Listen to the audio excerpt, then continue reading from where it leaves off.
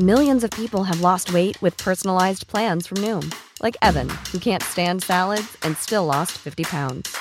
Salads generally for most people are the easy button, right? For me, that wasn't an option. I never really was a salad guy. That's just not who I am. But Noom worked for me. Get your personalized plan today at Noom.com. Real Noom user compensated to provide their story. In 4 weeks, the typical Noom user can expect to lose 1 to 2 pounds per week. Individual results may vary. Hey there, it's Michelle Norris. I'm host of a podcast called Your Mama's Kitchen. When I travel, I'm usually looking for a way to find a taste of home when I'm not at home. And one of the things I love to do when I am at home is entertain. And Airbnb allows me to do that. When I was in California recently, I rented a house that had a great kitchen. And when we were sitting around the table, we're all thinking, we're in someone else's house. Someone could be in all of our homes as well. If you have a home, but you're not always at home, you have an Airbnb. Your home might be worth more than you think. Find out how much at airbnb.com/host.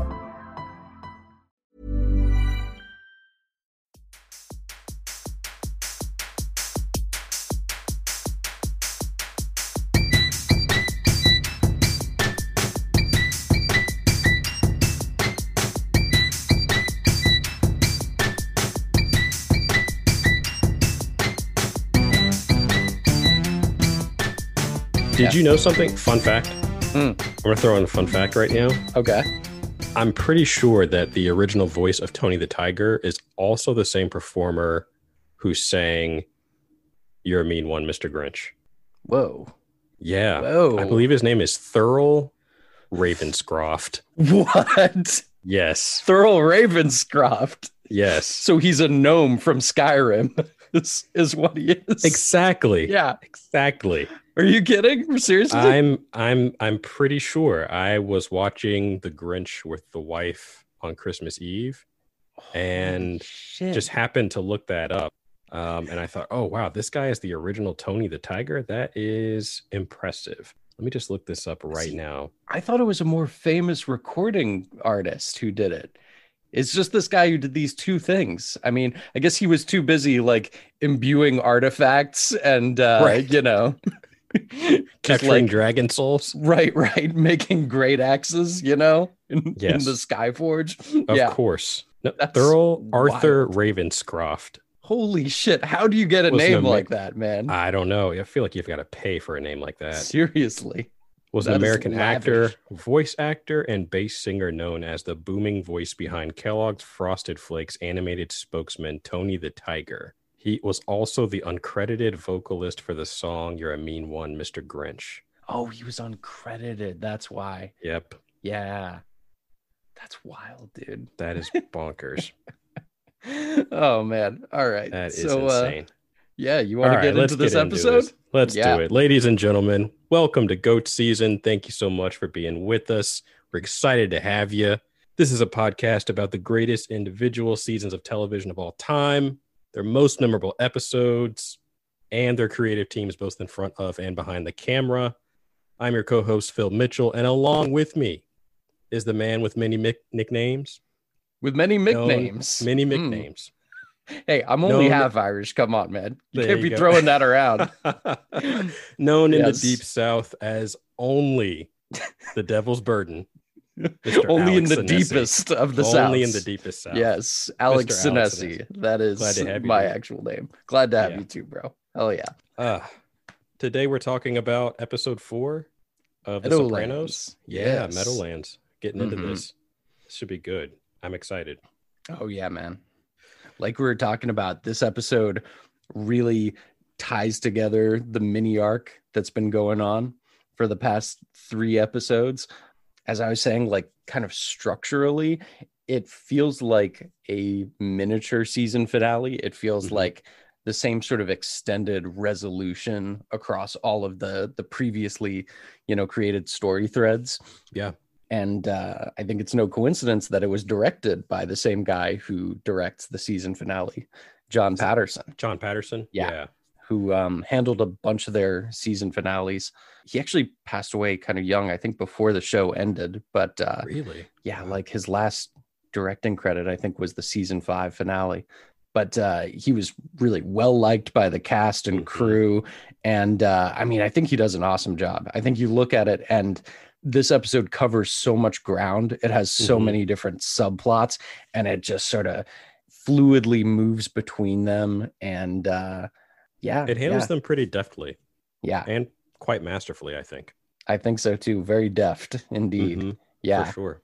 And lots of little like set pieces, nothing too major, but lots of little confrontations, and every single one of them is sort of well covered and fluid, but they run together really well. It's not like, it doesn't feel like a choppy episodic sort of story, No. Yeah. Anyway, so the episode starts with the first dream sequence in the entire series. It's the first one that we see, right? Yeah, because he talks about the one with the ducks in the pilot, of course, but this is the first one that's actually visualized and stylized kind of in the manner that later ones will be.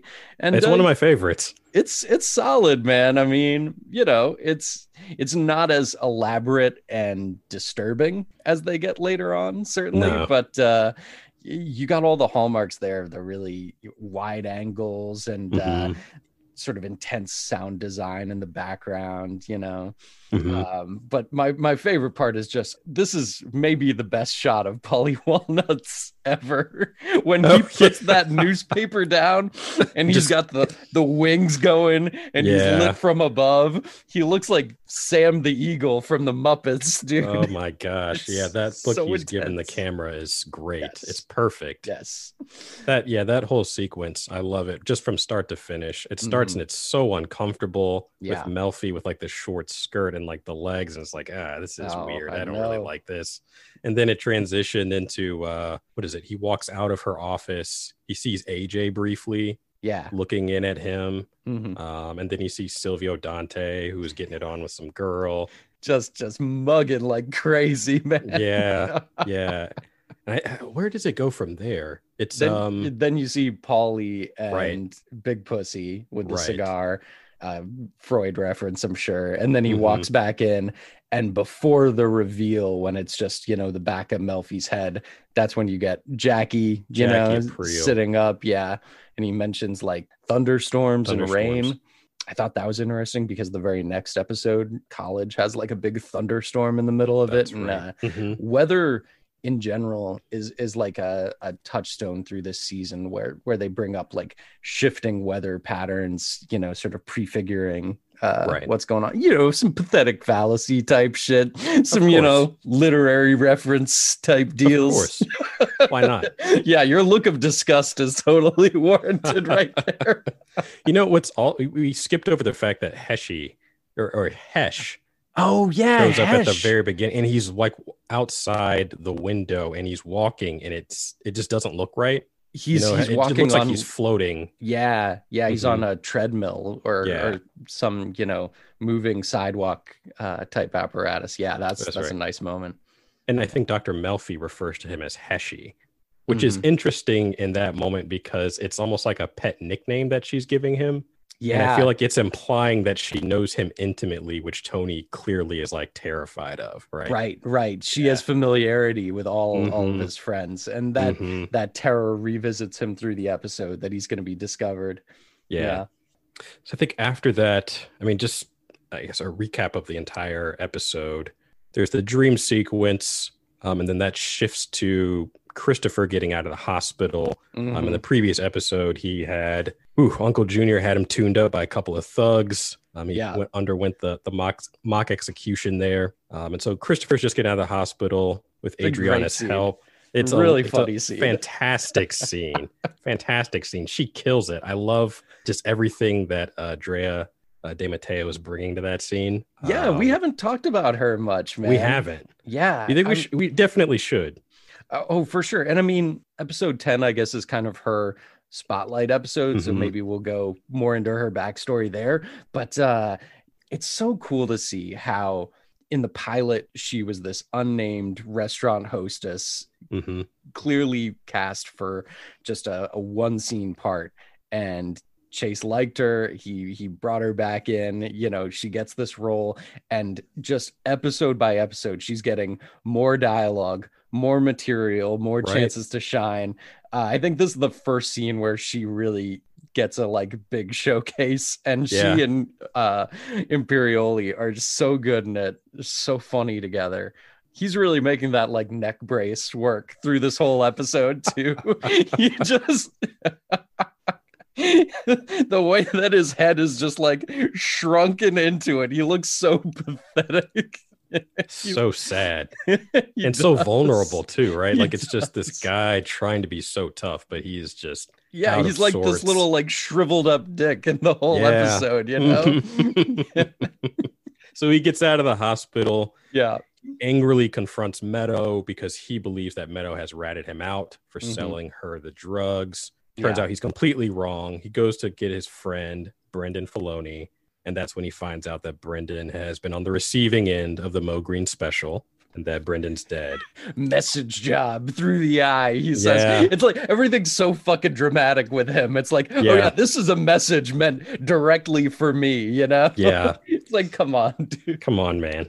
Get over yourself. And I love when Paulie's like, yeah, it was just how Francis framed the shot for shock value, you know? I only caught that on when I watched it recently. I hadn't ever really like registered that line up until recently, and I realized, oh, that's hilarious. Yeah. Such a good moment. Because they've chewed over Godfather so much at this point, you know? I mean, the fact that, you know, Big Pussy refers to it as in one, you know?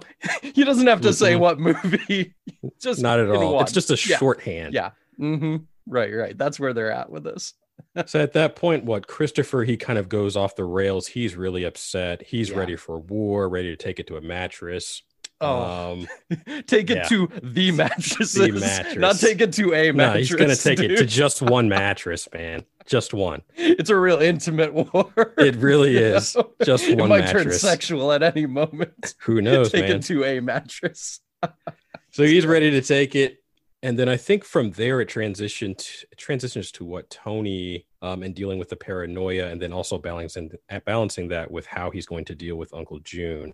And so the paranoia is so bad on Tony's end that he decides he's going to hire not a private detective. He's just going to hire a detective to tail Melfi. He's had Vin in his back pocket for a while now. That's a good clear. point. Yeah, I mean, Vin's gambling debts have essentially made him on the Sopranos payroll for some time already. He's Vin such Marchese. a reprehensible character. Like, I feel like he's one of the grossest characters on the Sopranos. He's introduced like pissing in public. Yeah, he's just outside nasty. Of an elderly folks home. He's just so nasty. I don't know, but it's funny you say that. I actually have a lot of sympathy for his character, especially on the rewatch. He's so pathetic. He's so obviously this alcoholic, broken down dude, but he so badly wants to make like a personal connection with Tony. He wants Tony to be his friend so badly. The way that he instantly like launches into his backstory about two alimonies and all that shit. It's like he wants to open up so bad, and Tony just does not give a fuck about this degenerate gambler, you know? But I don't know. I mean, part of it too is probably like just growing up watching Home Alone. You know, John Hurd. That's right. Just, you know, he's such a like warm, funny presence in that.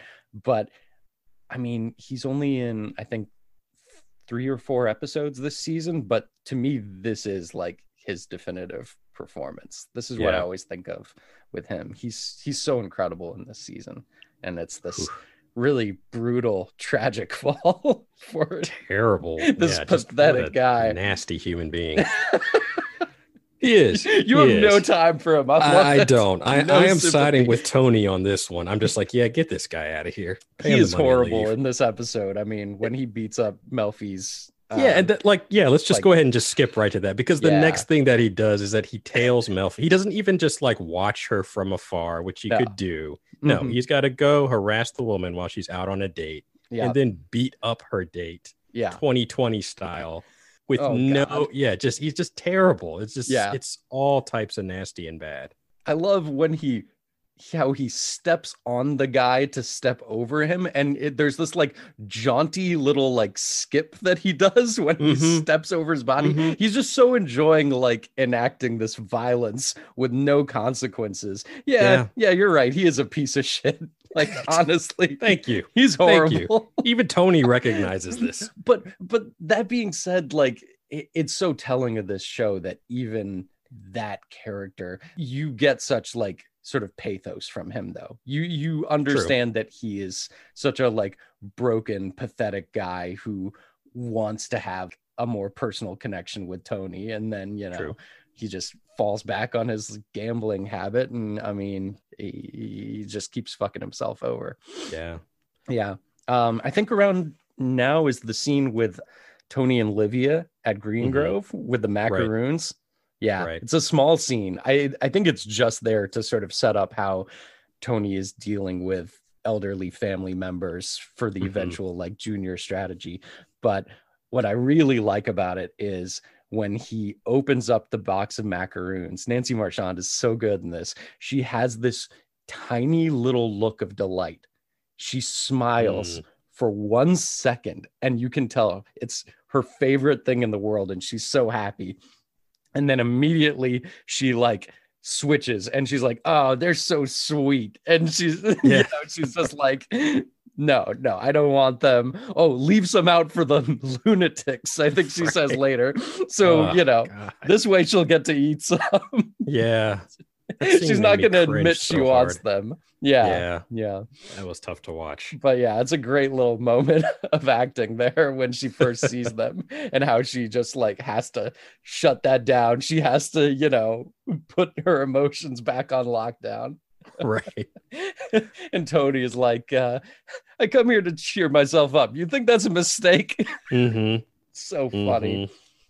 So I think from there, it really just kind of focuses on how Tony is going to deal with his conflict with Uncle June. Because I think from there, it moves to a scene where Tony talks to some of the DeMeo crime family capos, I believe. The lobster scene? The lobster scene, which is great because we haven't met any of those guys or seen any of them before. So it's just a good like introduction to, again, the world Larry of the Sopranos. Boy, Jimmy. I love the imagery there, how it's like every single one of them has this giant Maine lobster that they're feasting on, just underlining the opulence at every level of this organization. That scene's interesting to me, though, man. I'm curious about your opinion on this.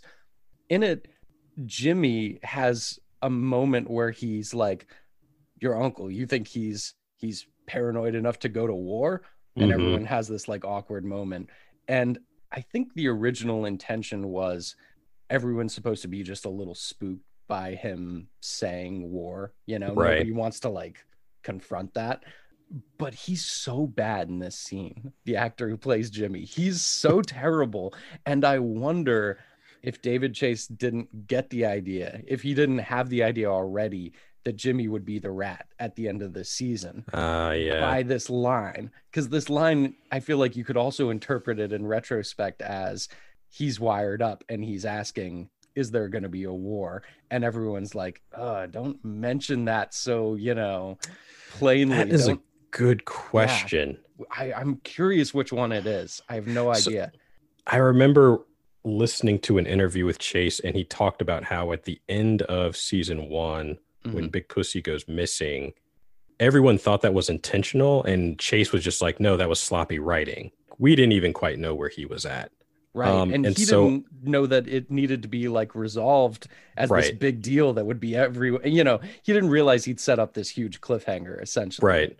Yeah. So my guess is that you might be onto something. I think it's possible that you could almost read it retroactively in that way. So Chase is just kind of like, oh yeah, that did not work out. So why not have this guy be the rat? Be the rat. I think that's what happened. It's so funny because it works perfectly, having seen it already as, this is the first sign that this guy's not on the level. And exactly. I think it was just a bad performance in the moment, So that kind of brings up something I wanted to talk about with this episode in general. with that scene, that's a small example. And then we were talking earlier about the increased role of Adriana and how she was doing so well that they just kept giving her more material, bigger scenes, and she's just killing it the whole way through. It's an interesting example in television production of how at this time, especially, you could make little adjustments when things were really working in a series. It's something that doesn't really happen anymore on streaming shows now, because you don't shoot a pilot and then come back. You just shoot the entire season. As soon as you have a green light, you are basically on rails through it, and you have to like plan out who's going to be a major character right from the start. You have to know that going in. Yeah, you can't give people these little gifts where they keep, increasing the size of their role till they become a series regular.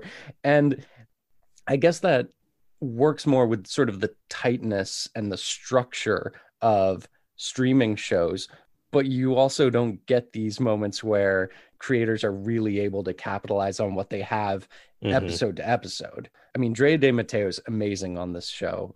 She's wonderful. A little kind of underserved by the way that we're covering this, because I feel like season 1 she's still very much emerging, and then by season 2 she's a series regular, and she just has much bigger scenes, much bigger arcs through the whole rest of the show, where season 1, she hasn't really gained that spotlight yet, but she is awesome. And I don't know, I love to see that. I feel like that's something when you're watching television week to week, you can really root for these performers and enjoy them, and you see how the same thing happens with the show's creators, and they're like, yeah, we have to keep giving this person more chances. I don't know, maybe my favorite example of this, just because it was something where like I called it super early on.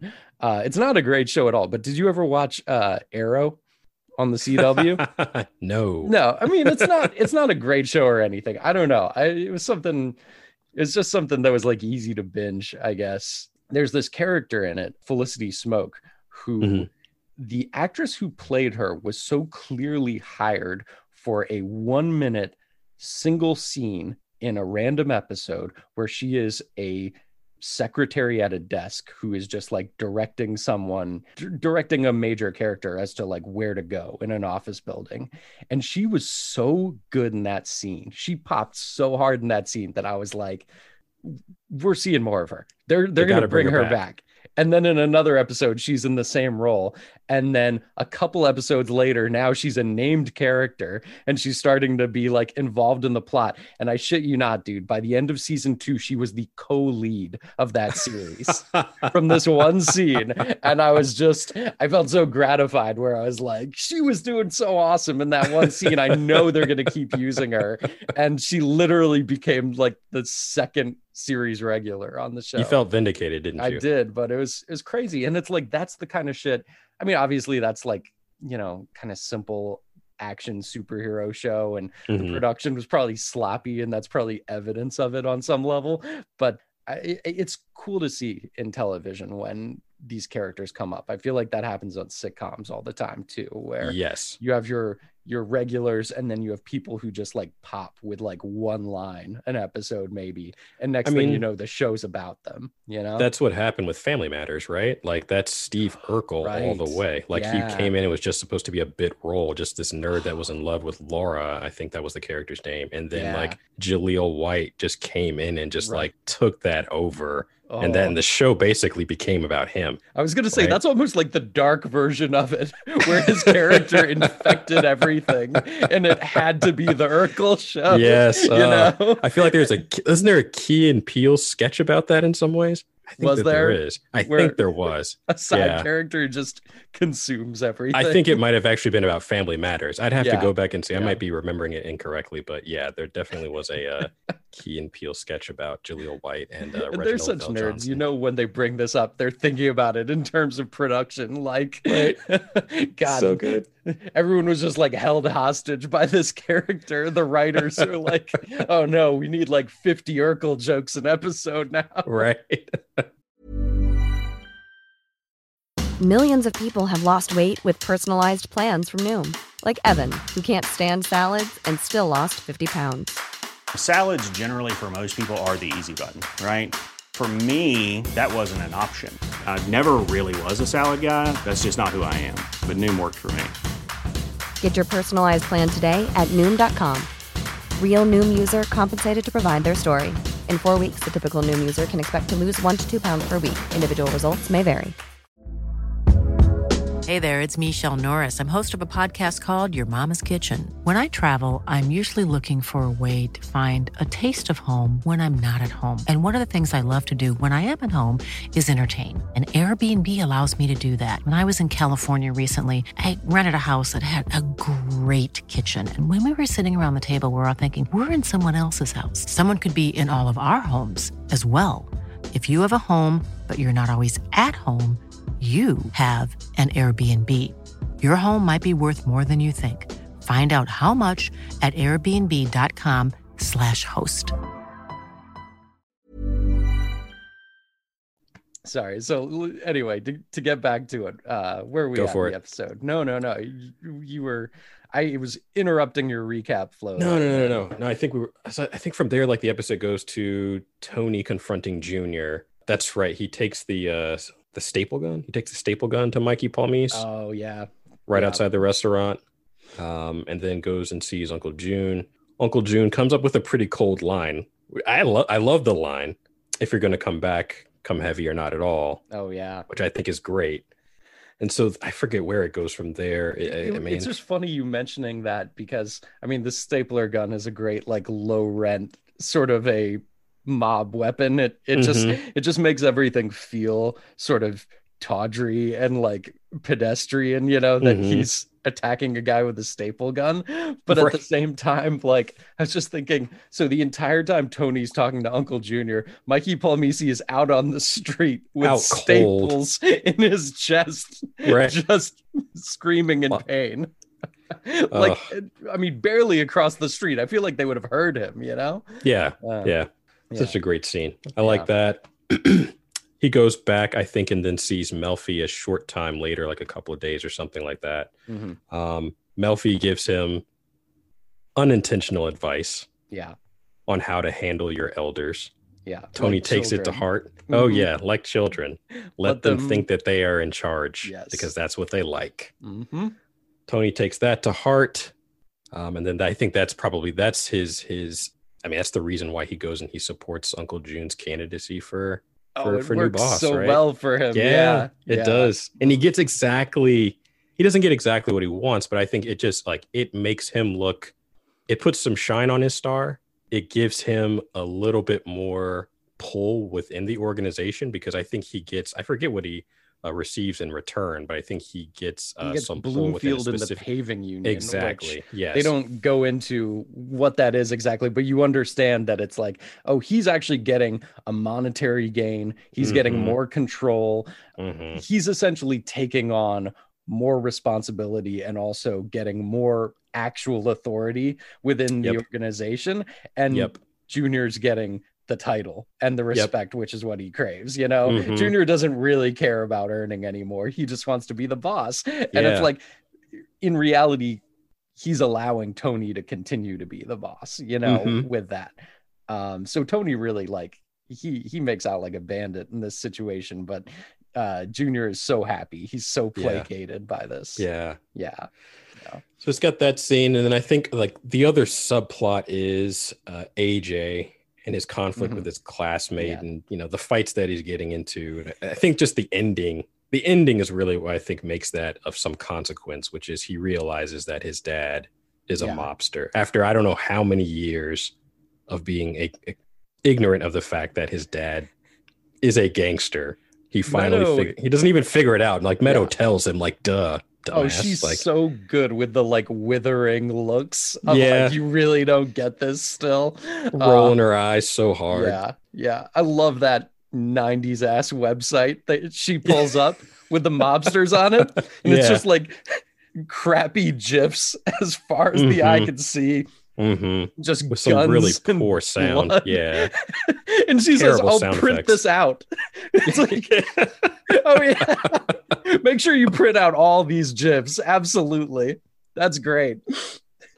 That way you can look at them later, AJ. Right? Yeah, that's so 90s, man. Not to mention AJ's rocking the Marilyn Manson shirt. Did you notice Oh that? yeah, he's a Yeah, I perfect caught that. 90s kid. He Just really a perfect is. rap rock shithead. That character. Oh god. Man. I mean, it's so funny though, dude.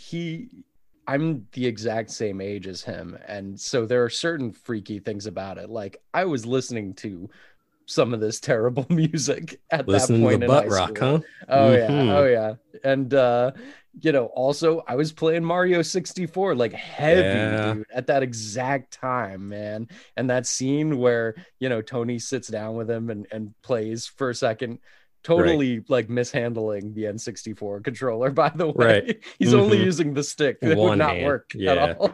But that being said, like, I mean, that scene, it's just such a rush of nostalgia. I could totally have seen like me being obsessed with Mario Kart 64 and my dad coming and, playing for like 10 minutes in some vain attempt to connect with me, Mhm. It hit me in the feels, man.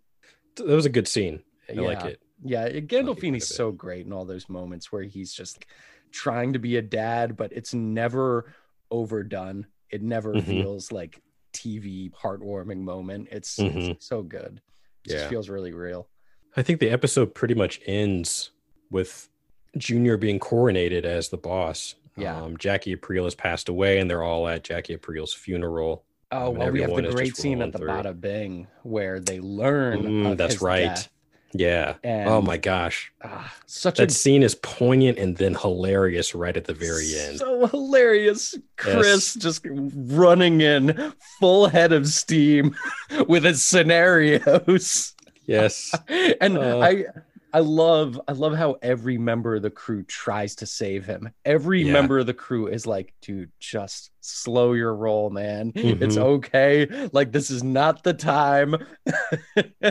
All of them, Silvio, Big Pussy, with just like a hand gesture, like, Yeah. take it down, dude. And he is not listening. He's oblivious. He He's does just not in his stop. own world. I love that he re-edits the end of Scarface so that it involves bazookas. Right. Bazookas under both arms, I think is what he Right, says. like, It's like, come on, man. that's so telling of his character that he's like, Yeah. I want to do Scarface, but I want to do it bigger. I want to be Right. firing missiles at these guys nonstop.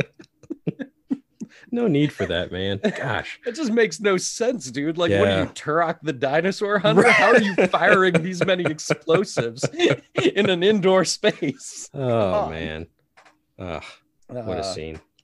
Tony grabbing him by the neck and just instantly having so much intimidation, physical presence.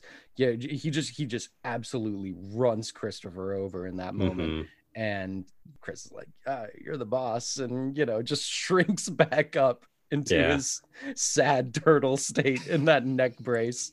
He looks so funny through the whole episode with it, man. He's doing such a great job With just the with his prop. physicality in it. Yeah. I think also what Tony also makes he recommits to therapy, because I think at the beginning of the episode, he was so paranoid that he wasn't going to continue with it.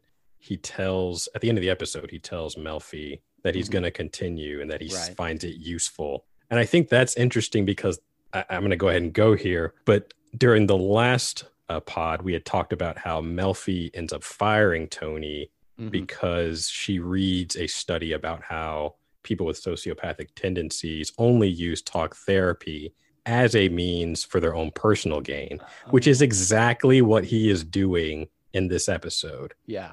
And so I remember, like, we were talking and we said, hey, why was it such an abrupt end? Why did it take her this long? And it's there from the very beginning, right? This is a classic example. He's just using it He's for just using it personal for gain. personal gain. Yep. Yeah, I get some good ideas here. I think Mhm. it's interesting too how Carmela has this big scene with him where she's like, if you stop going to therapy, I have to reevaluate our marriage. And he's like, Right. he's just like bowled over. He's like, in the middle of everything else I got going on, are you fucking kidding me? You gotta Mhm. start in with this.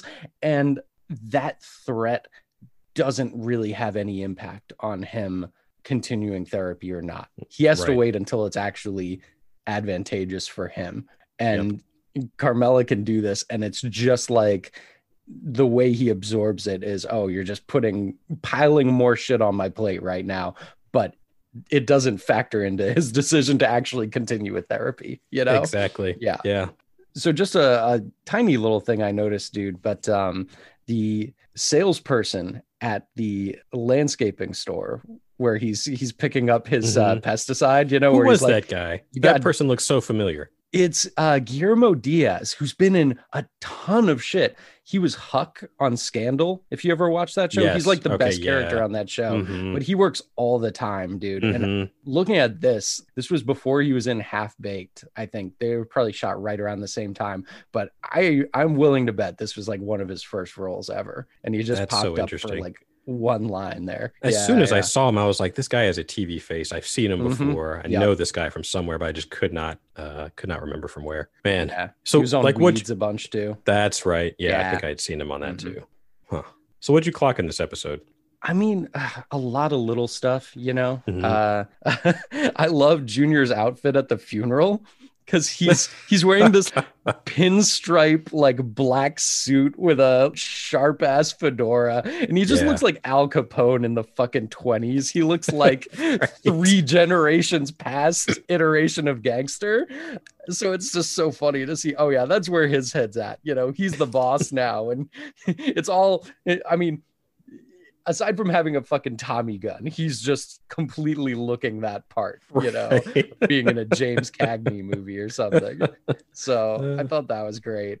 And Tony makes a reference to World War II, which I thought was interesting. These people got us through World War II, which I think it's Chase kind of being a little condescending there, where he's essentially saying, especially the way Tony looks at it, these characters live such a black and white existence where they were like, we were on the good side of things, we were fighting evil, and now it's like things are more complicated, you know, everything's much more uncertain, you don't really know who your enemies are anymore, so it's like let's just make it simple for them, you know, he's the boss. Let them ride out their twilight years thinking that things are still cut and dry. Man, yeah, I also thought it was interesting when Tony talks to Melfi about the first time that he saw a dead body and just like the circumstances around that. It's so tossed off. It's like at the top of a scene and it gets interrupted because we go into her whole traumatic experience. But I thought that was really telling too. I thought that was interesting, if only because then it ties back to AJ and it's just like a loss of innocence, right? It's about him having this experience where he comes across a dead body and then AJ basically figuring like he can no longer be innocent or ignorant of the fact that his dad does horrible stuff for a living.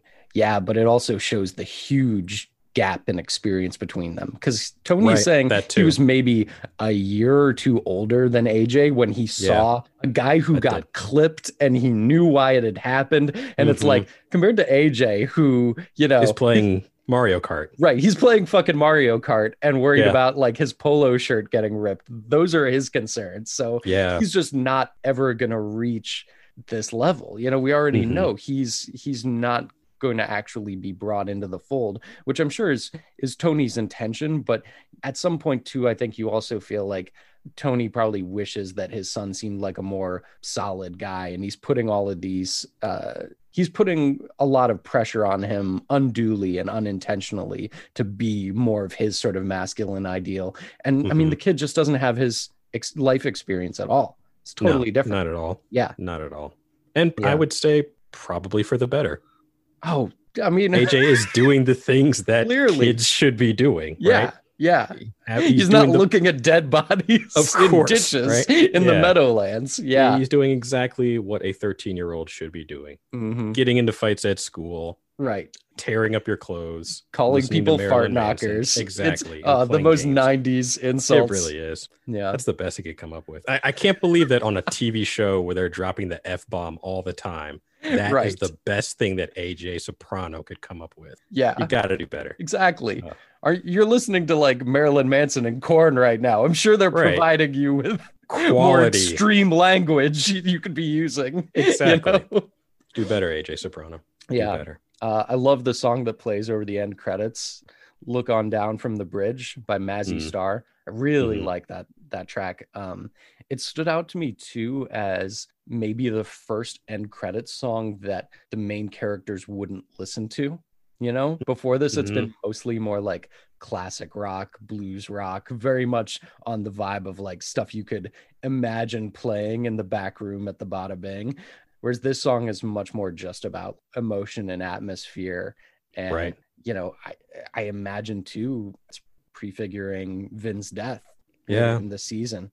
That's a good point. I did not think about that. Yeah, the bridge is this symbol of crossing the threshold to death. You know? Yeah, man. But yeah, really solid episode. Paulie is awesome as always. I love the way that he's deployed here, especially because it just like the moment outside of the hospital room where Tony says, first off, Paulie's like, oh, I know where Mikey lives. I can go like kill him right now.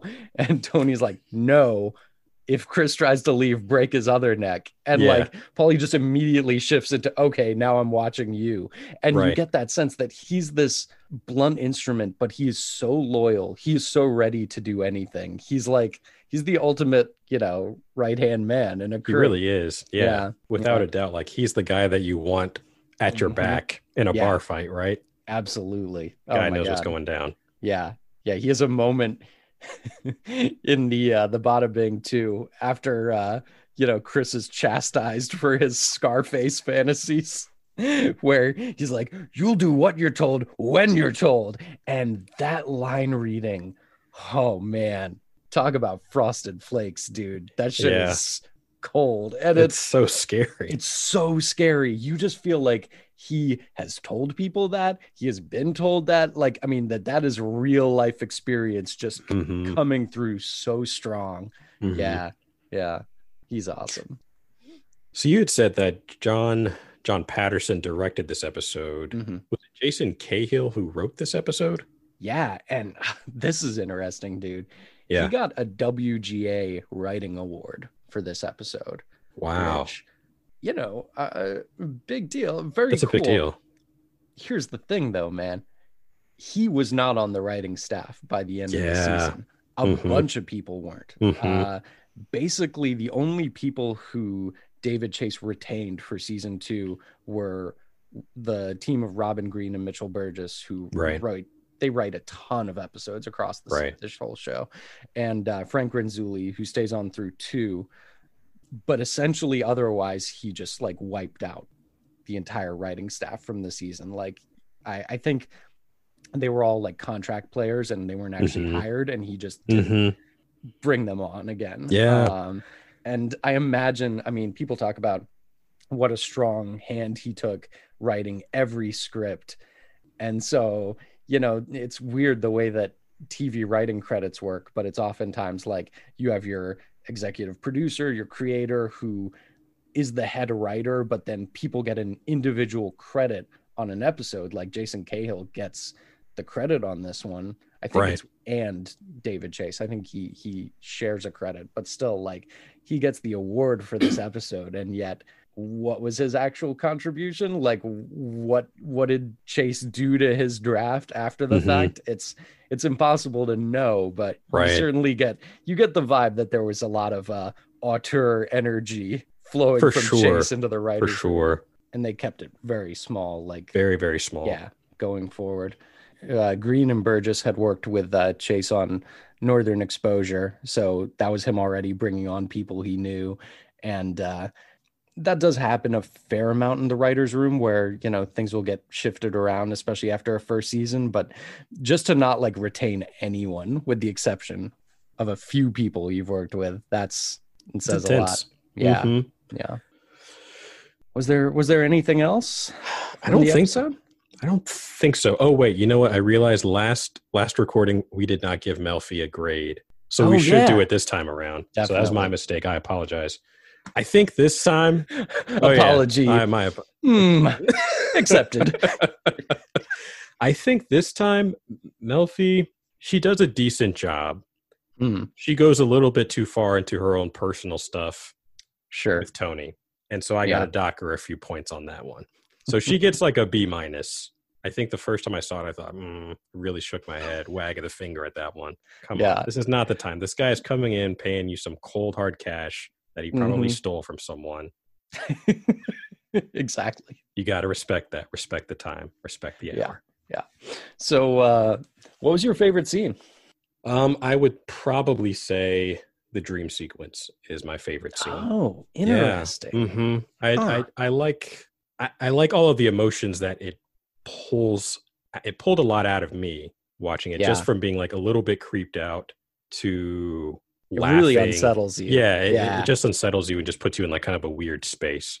So I felt kind of like creeped out, and then I was laughing, when I was looking at Paulie and Sil, and then you just feel kind of weird seeing Jackie Aprile, who looks dead.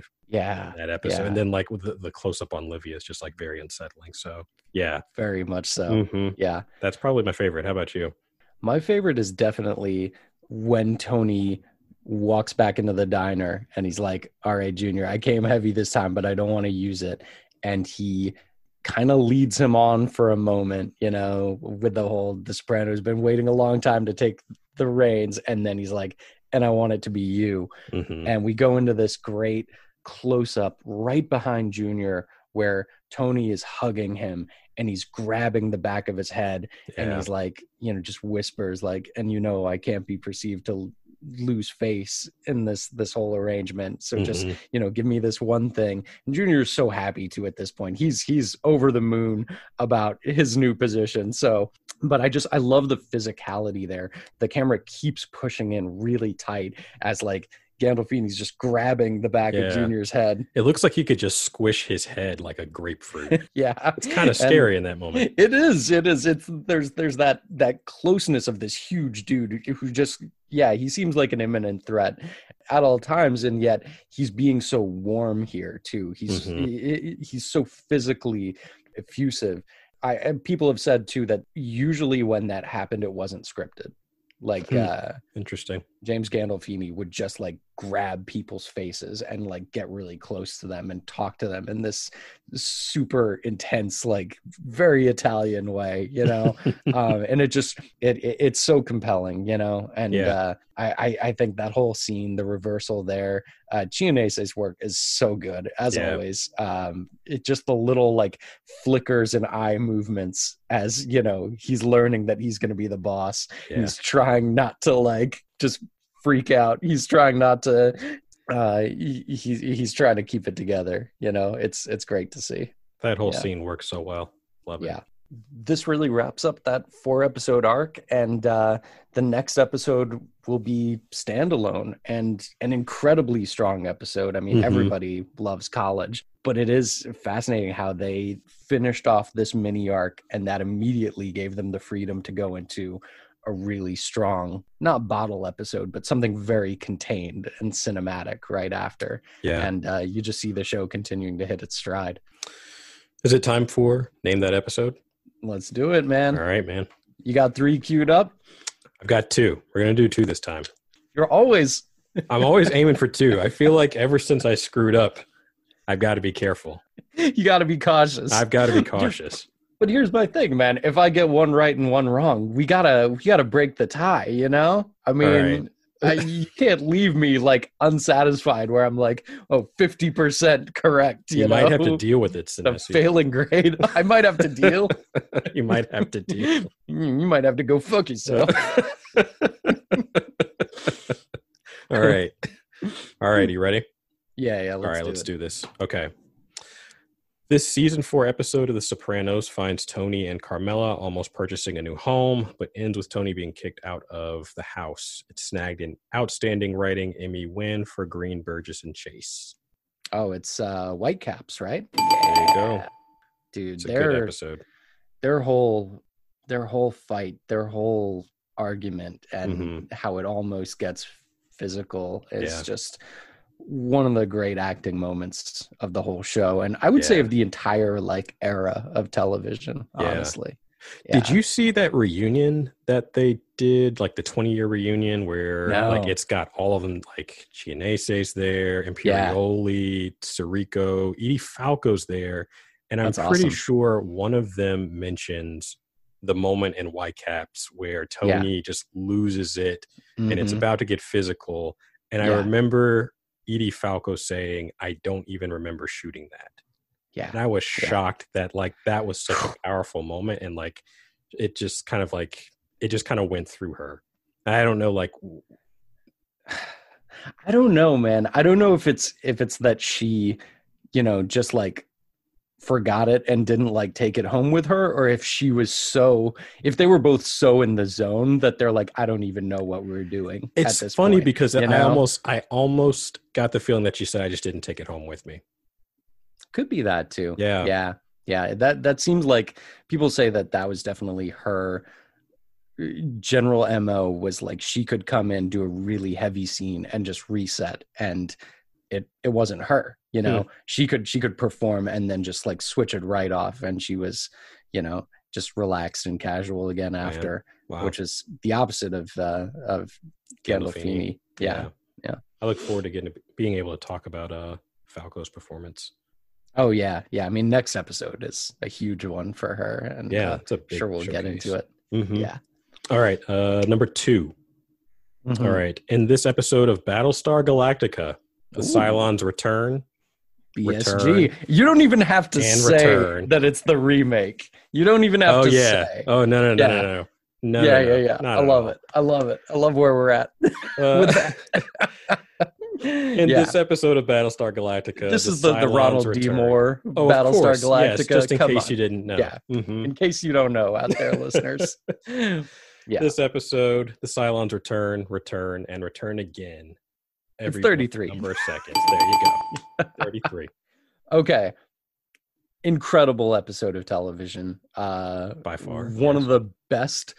We were talking about like second episodes a little while ago. And the weird thing about this is it's a second episode after a 4-hour miniseries that functioned as the pilot, which is very strange. It's really weird. I went and looked at the Wikipedia page, and it called it both the first episode and then also said it was it's almost like the second episode, though. It's weird. Right, because like the miniseries is almost like that's season the pilot. 0.5 in a way, the way they treat it, because they talk about 33 as the first episode of the first season. It's odd. But yeah, amazing episode of television. Yeah. Here's my thing. I know you like The Last Jedi better than I do. But I'm gonna go on a little bit of a rant about it right now. Oh no. So no. I have this feeling the reason that there's this incredibly stupid low speed chase all through that movie is because Rian Johnson was so into the idea of 33, where the Cylons keep like FTL jumping in at the last second and everybody has to like scramble to get away. And he was like, oh yeah, I want to do that across my whole movie and have like the Empire or the First Order keep hyperspace jumping in and attacking, and they have to like get away. But he's like, oh no, I can't rip it off so, you know, just bald-facedly. So he changed it to, oh no, they're like slowly pursuing the rebel fleet and just shooting ships as they get in range. And it's so much less effective. But I swear that was a 33 ripoff, dude. And that's why it's messed up. I'll grant you that. You have the grumpiest face right now. It's so good. It's not even because I'm disagreeing. Like I could see that actually being the case. Yeah, that's totally the case. And it's bothering me. It's bothering me so much right now. I don't like that idea. And yet it seems like something that could have happened. Yeah. Ugh, man, that's just making me all just icky inside. It's just part of the reason I have such a problem with the second act of that movie. Anyway, I don't need to be airing my grievances about The Last Jedi. What am I doing? No, just air them all. Just go ahead, take them all out. Just dump them all out. The internet doesn't have enough of that, right? Yeah, just add a little bit more salt into that one. Yeah. You want to do one more? Any series, dealer's choice. Series. Come on. All right. Yeah. Okay. All right. Give me 1 second here. Okay. Well, you have the list I gave you, right? I do. Of the ones that I could possibly do. I mean, going outside of that. I mean, you have to admit, saying I could name any title from one of these 7 shows. Yeah. It's a bold claim, but then also I think You're a little bit too big for your britches there on that one. Oh, that's right. Shit. That's right. Wow. Mhm. Wow. We're getting so real right now. It's like, oh yeah, you know what? Just these 7 shows. Oh, get the fuck out of here, man. That's like over 1,000 episodes of content, bro. My God. I knew you would object to that. You That's were why I really, said you it. were fucking with me right now, Mhm. aren't you? Yeah, Mhm. yeah. You're just trying to destabilize my confidence as much as possible.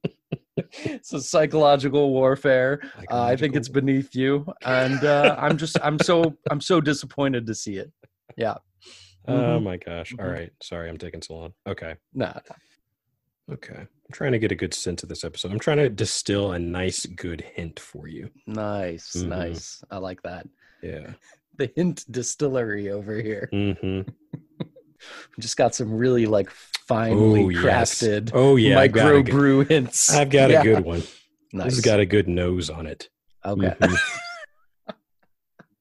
I don't like that at all.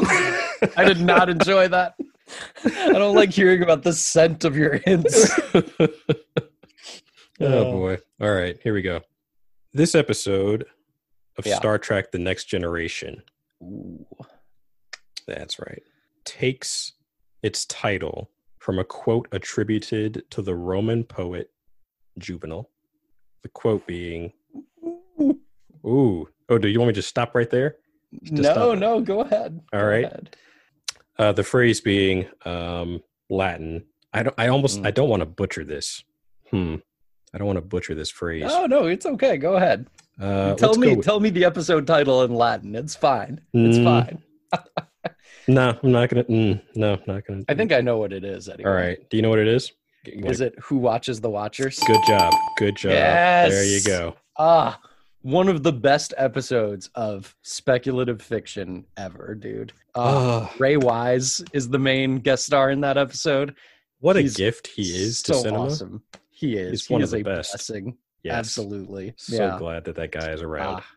But yeah, that is early in season 3, Mhm. which it's so funny, dude, with Next Generation, because season 3 is not only the season where the show finally got its shit together after 2 really uneven seasons, but it also has like most of the classic episodes of the show in it. It's like it got good and it was just amazing and never really hit that high again afterward. How many seasons were there? There were 7 total. Wow. Okay. And like, I mean, 4, 5, and 6 are all really strong, but Mhm. like if you put together the like classic episodes that people love from those 3 seasons, Mhm. it probably wouldn't even be as many as are just in season 3 alone. You That's know? interesting because I It's think crazy. the last time that we were talking, Yeah. you were having some doubts as to whether or not season 1 of The Sopranos Right. is the best season. Is the best. And so Yeah. I'm wondering, like, pound for pound, episode for episode, Right. is it season 1 or is it season 2? I know, man. We're gonna have to keep Yeah. chewing over it. I think I'm gonna start watching season 2 right now, just to sort of like see how the quality holds up in comparison again, you know. And we Yeah. might have to come back. We might have to do like, you know, a returning miniseries at some later date where we go back and say, you know, was that the season or Right. is this the season? You know? Right. Man. I'm down. I mean, if there's a show to double dip on, it's The Sopranos. Oh, for you know? sure. Yeah. Yeah. I would agree. No, I'm so glad we're starting here. It really is like the beginning of all things, you know. Mhm. If Kate Blanchett was like portentously narrating the story of the golden age of television, like this would be the start. This would be where the Ring was created. You know what I mean? You're right. Yeah. I see you just casually drop that LOTR reference right there. Absolutely, man. You just can't Always help yourself. I really can't. I'm compelled to. Like Gollum with the ring. That's how I God. feel about Fellowship. Oh my gosh, you fiend. Yeah. All right. Well, to wrap things up, we so appreciate you listening. Please rate, review, and subscribe on whatever podcast application you are using. Do it. And we'll see you next week for college.